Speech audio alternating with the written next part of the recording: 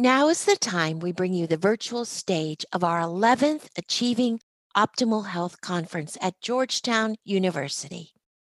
To experience this talk with all the videos, slides, and graphics, head over to the BB&R website where you can enjoy the entire day of archives of 9 incredible speakers for just $29. Go to bbrconsulting.us and click on Store. One more time, visit our store at bbrconsulting.us. Thanks for staying curious and for living your best life with us. People are yearning for information, having the opportunity to encourage people and to educate people and inspire people. It's amazing to be able to say we'll carve out time to take care of ourselves. There's something for everyone. Today's guest on Health Gig is Lynda Carter. She's an American actress, a singer. She was crowned Miss World. She's best known for being Wonder Woman. Today, I'm looking forward to talking to Lynda about life and love and grief and family and addiction, and we're delighted she's with us today. Lynda, welcome to Health Gig. Thank you so much, Doro. It is such a pleasure to be talking with you today on Health Gig. Thank you for the invitation. We love to ask all our guests on Health Gig a little bit about their background, a little bit about themselves. You've had a remarkable life, and we want to know how you got into show business and a little bit about your upbringing. We know that you started maybe when you were at the age of 5. There was a show called the Looking Ranger Show in Arizona, and it was live on a Sunday or whatever. And yeah, I sang, I think it was Puff the Magic Dragon or something. I don't remember exactly what it was, but it could have been it could have been a nursery rhyme. It could have been anything. But yeah, I was singing. I sang at everything I could. And then I joined a band at 14. But you grew up in Arizona. Phoenix? Yeah. Little girls are great, little desert rat. You sneak away in the heat of the day in Arizona. It's true. You do. Yeah. And so you grew up with a brother? I have a brother and a sister. They live there, still live there in Arizona. Yeah. Okay. So then you joined a band, and did you go to Las Vegas or what happened? I joined a band and it was a weekend band, and one of them was called Just Us. And one of them I shifted around and we played everything from pizza parlors to school dances. And then I advanced to a more of a lounge sort of thing I was the girl singer in the boy band and in these little venues, and then more of a rock and roll band on the road. And then I left and joined a band on the road for several years until I realized that life was not really a life that was going to lead me where I wanted to go. And so at that time in 1972, I moved to Los Angeles. I'd saved up money. Can you imagine a 14-year-old girl going out? Who would allow your kid to go out and be a singer in a band? I know. We grew up in a different era, didn't we? Because I remember when I was about that age, my parents let me take a train from Beijing to Moscow by myself with my brothers who were not responsible. And so it was a different time. But were you the lead singer in the band, or did you play an instrument? Or I played tambourine. yeah, yeah, And yeah, I was the girl singer. I was the girl. Really, I was just the girl singer, and I wanted a lot more than that. yeah. I quickly became more of the centerpiece of whatever band I was in. I became the attraction because of my age. I was really young and I could sing really well, but it really wasn't the life I envisioned for myself. So I moved to try to get something in LA. You weren't just Miss Arizona. You weren't just Miss America. You were Miss World. When did that factor in? What happened is that after I decided I was going to quit this whole road business, I went back to Arizona and went to a modeling agency, and I asked this woman what she thought. And she was running the Miss Phoenix portion of this Miss Arizona portion. And so in about 3 weeks, I was Miss Phoenix, Miss Arizona, Miss World USA and then onto the Miss World pageant. That is how that happened in very short periods of time. And what you don't understand is that I was already such an independent woman. Yeah. We were women of the 70s. I graduated in 69 and so we were women of the 70s and early 70s. And this was Burn the Bra and all of that. Pageants were a little passe. So I was the one of the chaperone and it was like harking back to the 50s, Yeah. Yeah. kind of having none of that. I wasn't a very good Miss Yeah. Yeah. USA. I can't picture you in pageant world because of your interests and passions and pursuits, because I know you well. But I think it's interesting you dipped your toe in there. Yeah, we have dipped Yeah. our toes, haven't we? What I find so interesting about our friendship is that there's an unsaid thing about living your life, half of your life at least, in a fishbowl. And you've lived all of your life that way.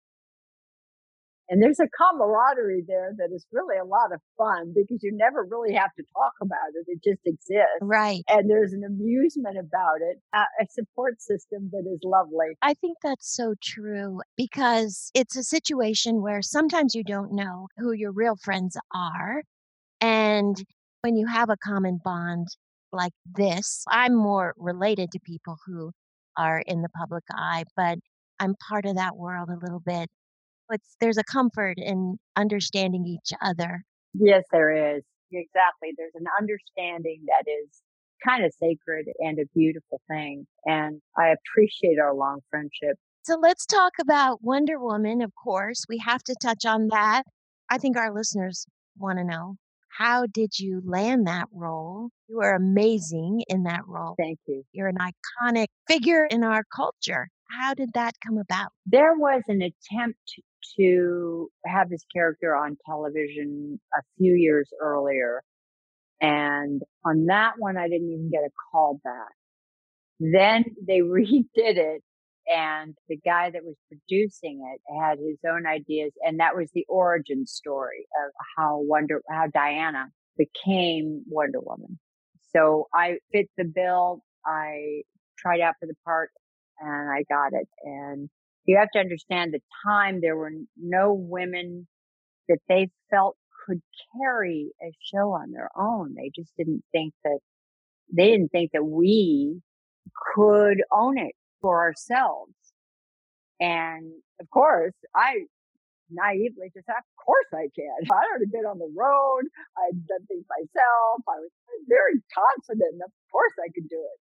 So we got it. It moved from one network to another network. We ended up doing 60 plus shows. Well, it lasted from about 5 years altogether, but 3 full seasons. And it has outlasted its intended run. That is astonishing. Yeah, you will forever be an icon, and you were ahead of your time. What was the best part of Wonder Woman, and what was the worst part of Wonder Woman? I would say the best part of Wonder Woman were the stunts. Did you do them all yourself? I did a couple of dangerous. I hung out of a helicopter. Oh my I, gosh. who in whose world do you ever have an opportunity, except if you are a water rescue or a Right. rescue fireman or something, to hang out of a helicopter? And I did fights with big guys and got to throw them over my shoulder, and I got to do punches and guys would go, "Oh!" Yeah. They flattened them. But it was a blast. It was so much fun doing fights. One time I flipped Bubba Smith. Bubba Smith was a big tackle for one of the big teams. I think it was the LA Rams or the one of them. Anyway, they were guests on the show, and you just can't imagine how much fun it was. It was great. I enjoyed embodying the character in a series because you have already known the character and you're always interested in what new thing you can do within the confines of the characters. And then I got to do Asteria, which was in the last Wonder Woman, this mysterious new character in the world of DC. So I got to create a new one, which may or may not be in the third one. We'll have to see. Oh, okay, that's intriguing. Well, And by the way, Gal Gadot is a not only stunning and gifted, but she is a wonderful human being. oh, how nice. She is the nicest person. She has got a gentle heart and a gentle soul. She's just a super person.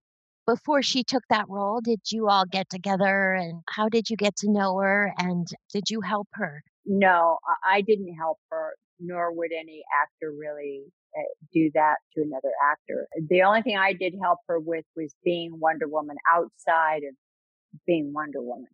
That part of it, I said, I just want you to know, my friend, that you've now joined me and I'm grateful, but you will forever have this piece of people's hearts and minds. Handle it with care. But she would. I think that's so wise because in my world, my political world, that people always say to my dad and to my brother, "Why don't you get out and say this and that?" And my brother and my father would say, "We've had our chance. We'll be supportive of any president, but we've had our chance. It's not our time." And so it makes sense that you would have that same response. So Wonder Woman has allowed you to segue into women empowerment. I know you feel strongly about promoting women, and why is that important to you? I think that during our, I don't know, certainly my 40s ish time, it seemed to me that women had forgotten all of this stuff that we had done as activists for women. It felt that way. And then when we looked around, there was just this whole storm of activism that came in a big wave with Me Too and various things. Coming to terms with our role in society and in politics. The one thing about women's empowerment that is very important to me is that it is not about, if this is a word, men's disempowerment, if that is a word. As a matter of fact, when you think about this, you will understand that when the 19th Amendment was passed, it was passed entirely by men Right. over the entire country. So let us not forget that they don't have to be feminists for them to be supportive. And, I'd much rather have them think of themselves as our being champions of feminists than having to Right. wear a mantle of even feminism. I Right. think we're perfectly capable of being our own feminists, to be honest with you. I think that we can own feminism and we don't need to have somebody else own it with us. I am a feminist and I Mhm. like my feminist Yeah. girlfriends, you know, and let them, and my husband, Robert, was a champion of feminists. Your dad, your brother. We need your support. We can be the feminine. It's so funny because when I was preparing for this interview, I came across a statistic. I'm in Boca Grande, Florida, and I'm reading the Boca Beacon, but I read this statistic and it said, in all the years of history, tens of thousands of years of history, how much do you think is about women? And the answer is shocking. Mm. You might guess maybe 10% or 5%, but the answer is one half of 1%. Oh my God. I love that women like you who have a platform because of this amazing things you've done are out there reminding people of the accomplishments of women. I think that all of the pieces and the parts of us are unexplored in history. And that part of that is motherhood. Part of that is in the older times, hearth and home, Right. out of necessity, and how integral the center of the family is in communities, and how essential, and when you subjugate, how angry the populace becomes. Speaking of motherhood and marriage, you're an amazing mom to two children, but you also just lost the love of your life, Robert Altman, and everyone who knew him loved him. Tell us about Robert. Tell us about your love story so that our listeners can know a little bit about that part of your life, because that was a big part of your life. I just lost him in February last year. So where I find myself is, it's a strange place where I finally felt safe in my life for the time I was married to him, 37 years. And I don't have that safety any longer. I just don't, it's no longer there. And so when we fell in love, we fell in love almost 40 years ago. And he was this handsome young lawyer in Washington, D.C., and we met in Memphis. He was there for a business thing with the president of Maybelline, Coppertone, and Sharon Plow. And he went to a dinner, and I sat next to him, and it was boom. And he swept me off my feet, and I moved to Washington, D.C., and we got married and have two children. And it's been, as in all marriages, I'm not saying that we had a rocky road, but just the adventure of marriage itself, what fortune and misfortune happens for life and death and this and that, just a myriad of life events that you go through with your children, and all, they map your life. And so the the part of that mapping is no longer available to me. So I'm trying to map new things. I'm trying to find direction. And so for your listeners, in terms of your health, and in terms of you, if your listeners have lost someone, and I know you have, and you know what I'm talking about. Grieving is, for me, has become allowing it to be when it is, instead of trying to stop it. Even in these last moments Hmm. of talking with you, Doro, that the feelings overwhelmed me, and you could hear it in my voice and you can see it, but that's just Right. love talking. Right.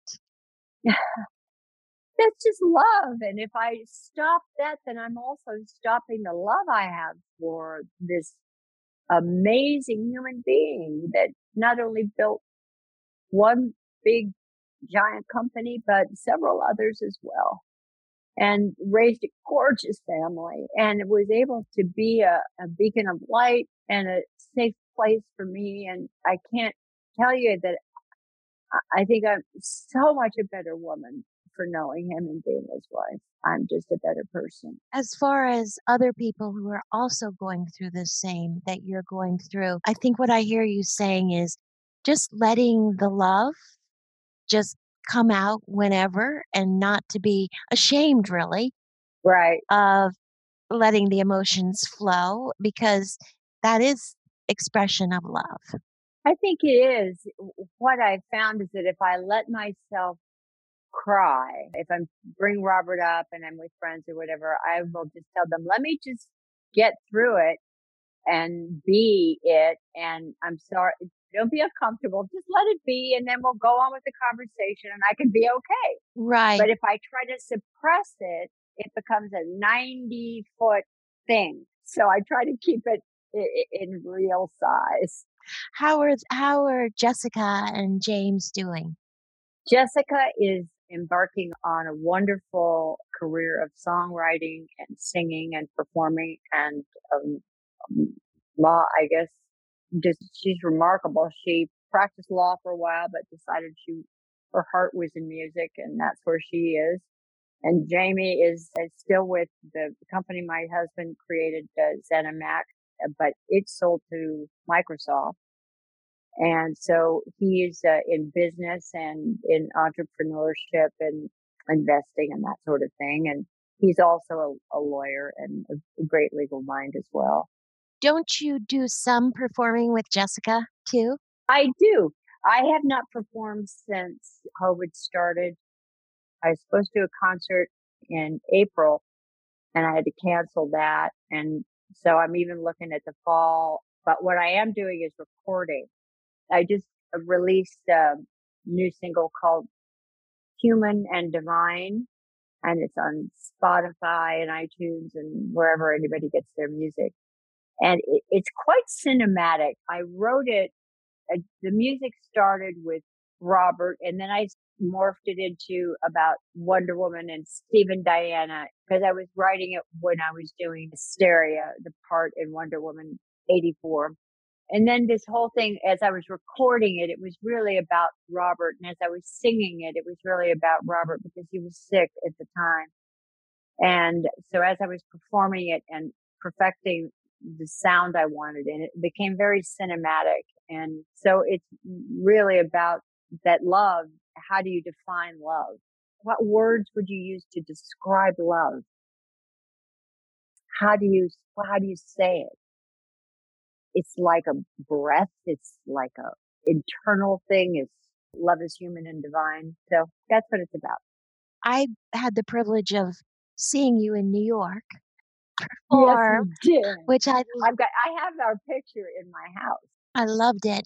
Did you cancel your performance because of COVID, or you think you'll be back maybe doing some live in the fall? It depends on where COVID is in the fall, and I would have to determine that in the summer. Let's see where COVID is. There are a number of factors other than myself. It is getting the band itself safely where I want to go. Is there a new variant? Who does it affect? How does it affect them? All these things. And then people in the seats, it's all this, it's complicated. If I could just go and do it and then just see who shows up, but you're talking about people's health and welfare, and I'm Yeah, proceeding with caution, proceeding with caution. which makes a lot of sense. But what I love about you, Linda, is that you continue to lead this very vibrant life. And there are a lot of people who are afraid of getting older and who are afraid of, I'm too old to do that or whatever. And you're a great example to people. I'm assuming your passion is singing. And Yeah, you're right. so you have this great purpose in life to get out and share your talents. And what advice do you give people who are just maybe they're retired or feel like they're old? What advice do you give? I am just like them, to be honest with you. I can isolate. I can procrastinate. Hmm. So I have to, and particularly in grief, you just want to curl up. So I am force myself to get up, and I've been getting up here in Florida with the dawn and watch the sun rise every morning. Even if I go back to sleep a little bit and then I get up and try to work out or get myself together and do a little something for myself, but then I am trying to do a little work. So what people can do is start a routine in the morning, a routine that you follow, that you start with what time you get up. You start with making your bed. And I find with when you make your bed, it changes how you approach your day, because you can't just go back and it's all a big mess and you're going to go turn on a movie. You go into another room or you just do it differently. And if you're a neatnik, you already do, but I'm not. I, I go into a hotel room and it explodes. But it's an So, accomplishment, right? but It's it is, the if first you could just, accomplishment of the the day. first accomplishment, just try to get up at the same time and make your bed. And then the next day, try to put something else in front of you that you're going to do as a routine so that it will start to build and you'll find that you're filling your days. Because I still walk around wondering what I should do.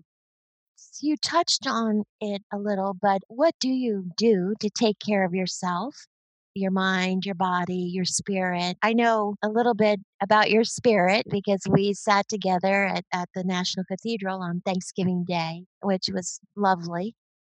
Tell us a little more. What is your exercise routine? How do you take care of your nutrition? And I am off of all bread and eat a tiny bit of pasta because I just found that I just got off of it because when I start just eating a little bit, I put on pounds and they're hard to get rid of. I'm trying to stay as lean as I can. I am the age I am and it's going to go into odd places. And I'm trying to, drink like the ginger. I drink a lot of stuff with ginger in it. It seems to help my joints a lot and just basically trying to be healthy and not be a slug. I just interviewed Dan Buettner with from the Blue Zones, and I thought it made so much sense when he talked about I have a tendency to go to the spin class and go do these heavy, severe workouts. But in the Blue Zones, these places where people live longer and healthier, happier lives, they just do the gentle daily movement all day long. And it just seems to make so much sense. I think that one time when I was in London, I was in the West End doing Chicago, and I was about a 15-minute walk from the theater. And I would walk as fast as I could to the theater and back twice a day. And that was, well, you walk to and you walk back. So it just doing that in itself, I lost weight. Just because it was separated by time and it kept my revving up. And so I'm not doing it now, but now that you remind me, I'm on it. I'm in the blue zone, baby. Yeah, let's stay in the Blue Zone. That's good. So, one of the things you've been upfront and you've spoken about, and that is the disease of alcoholism. Yes. And there are many people, especially during the pandemic, who are struggling. Hmm. And what can you tell us about your story and how can that help others, do you think? I've been in recovery for 27 years, I think. And I didn't even start drinking until my mid 20s. But the genetic predisposition that I had was so strong that if I drank to avoid a tough situation, which is what I did in my first marriage, it came up and bit me. It was baffling. I could not understand why I had this compulsion. I felt helpless. I felt I didn't know how to handle something that I obviously could not handle. How can this possibly be that I cannot handle something in my adult life that everyone else can? And I certainly can. And so that's what the dilemma is. Robert was super supportive. And I went to Ashley in Maryland, and then I ended up being on the board. Well, 5 years later, and I still am active in the recovery field. The thing about not being in recovery or being an addict or an alcoholic, the problem is the shame. And that is what keeps people from getting help is the shame. Because I can honestly say that I drank against my will. It was against my will. It was clearly a compulsion, that something my body had adapted to, that the only cure was abstinence. How did you get convinced that you needed, because you were in addiction, how did you get convinced to get into recovery? So I would quit for a year or a year and a half, and then I would just Hmm. want to have something like everybody else, and then until the times in between got shorter.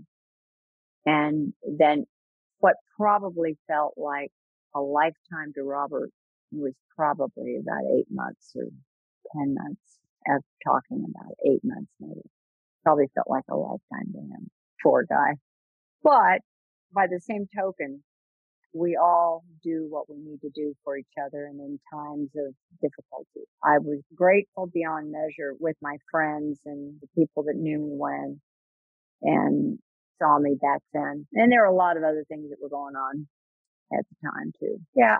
And it's understandable through stress and shame and fear and all that. It's understandable. But the only one that can do anything about it is the person that has the disease. That's the only person. Nobody else can handle it for them. Oh, I can't believe we're at the end of our conversation. Is there any words of wisdom or anything you want to leave us with? I thank you for your friendship, Doro. I thank you for your long friendship. And the words of wisdom are, I guess, keep on trucking. We talk a lot about relationship health. And I think as we get older, we realize how important friendships are. And I would just say that I'm honored to be your friend. And I look forward to giving you a big hug in a few short days. And we thank you for being on Health Gig today. Anytime, Doro, anytime. Thank you for joining us on Health Gig. We loved having you with us. We hope you'll tune in again next week. In the meantime, be sure to like and subscribe to this podcast and follow us on healthgigpod.com. I'm Trisha. And I'm Doro. Be well.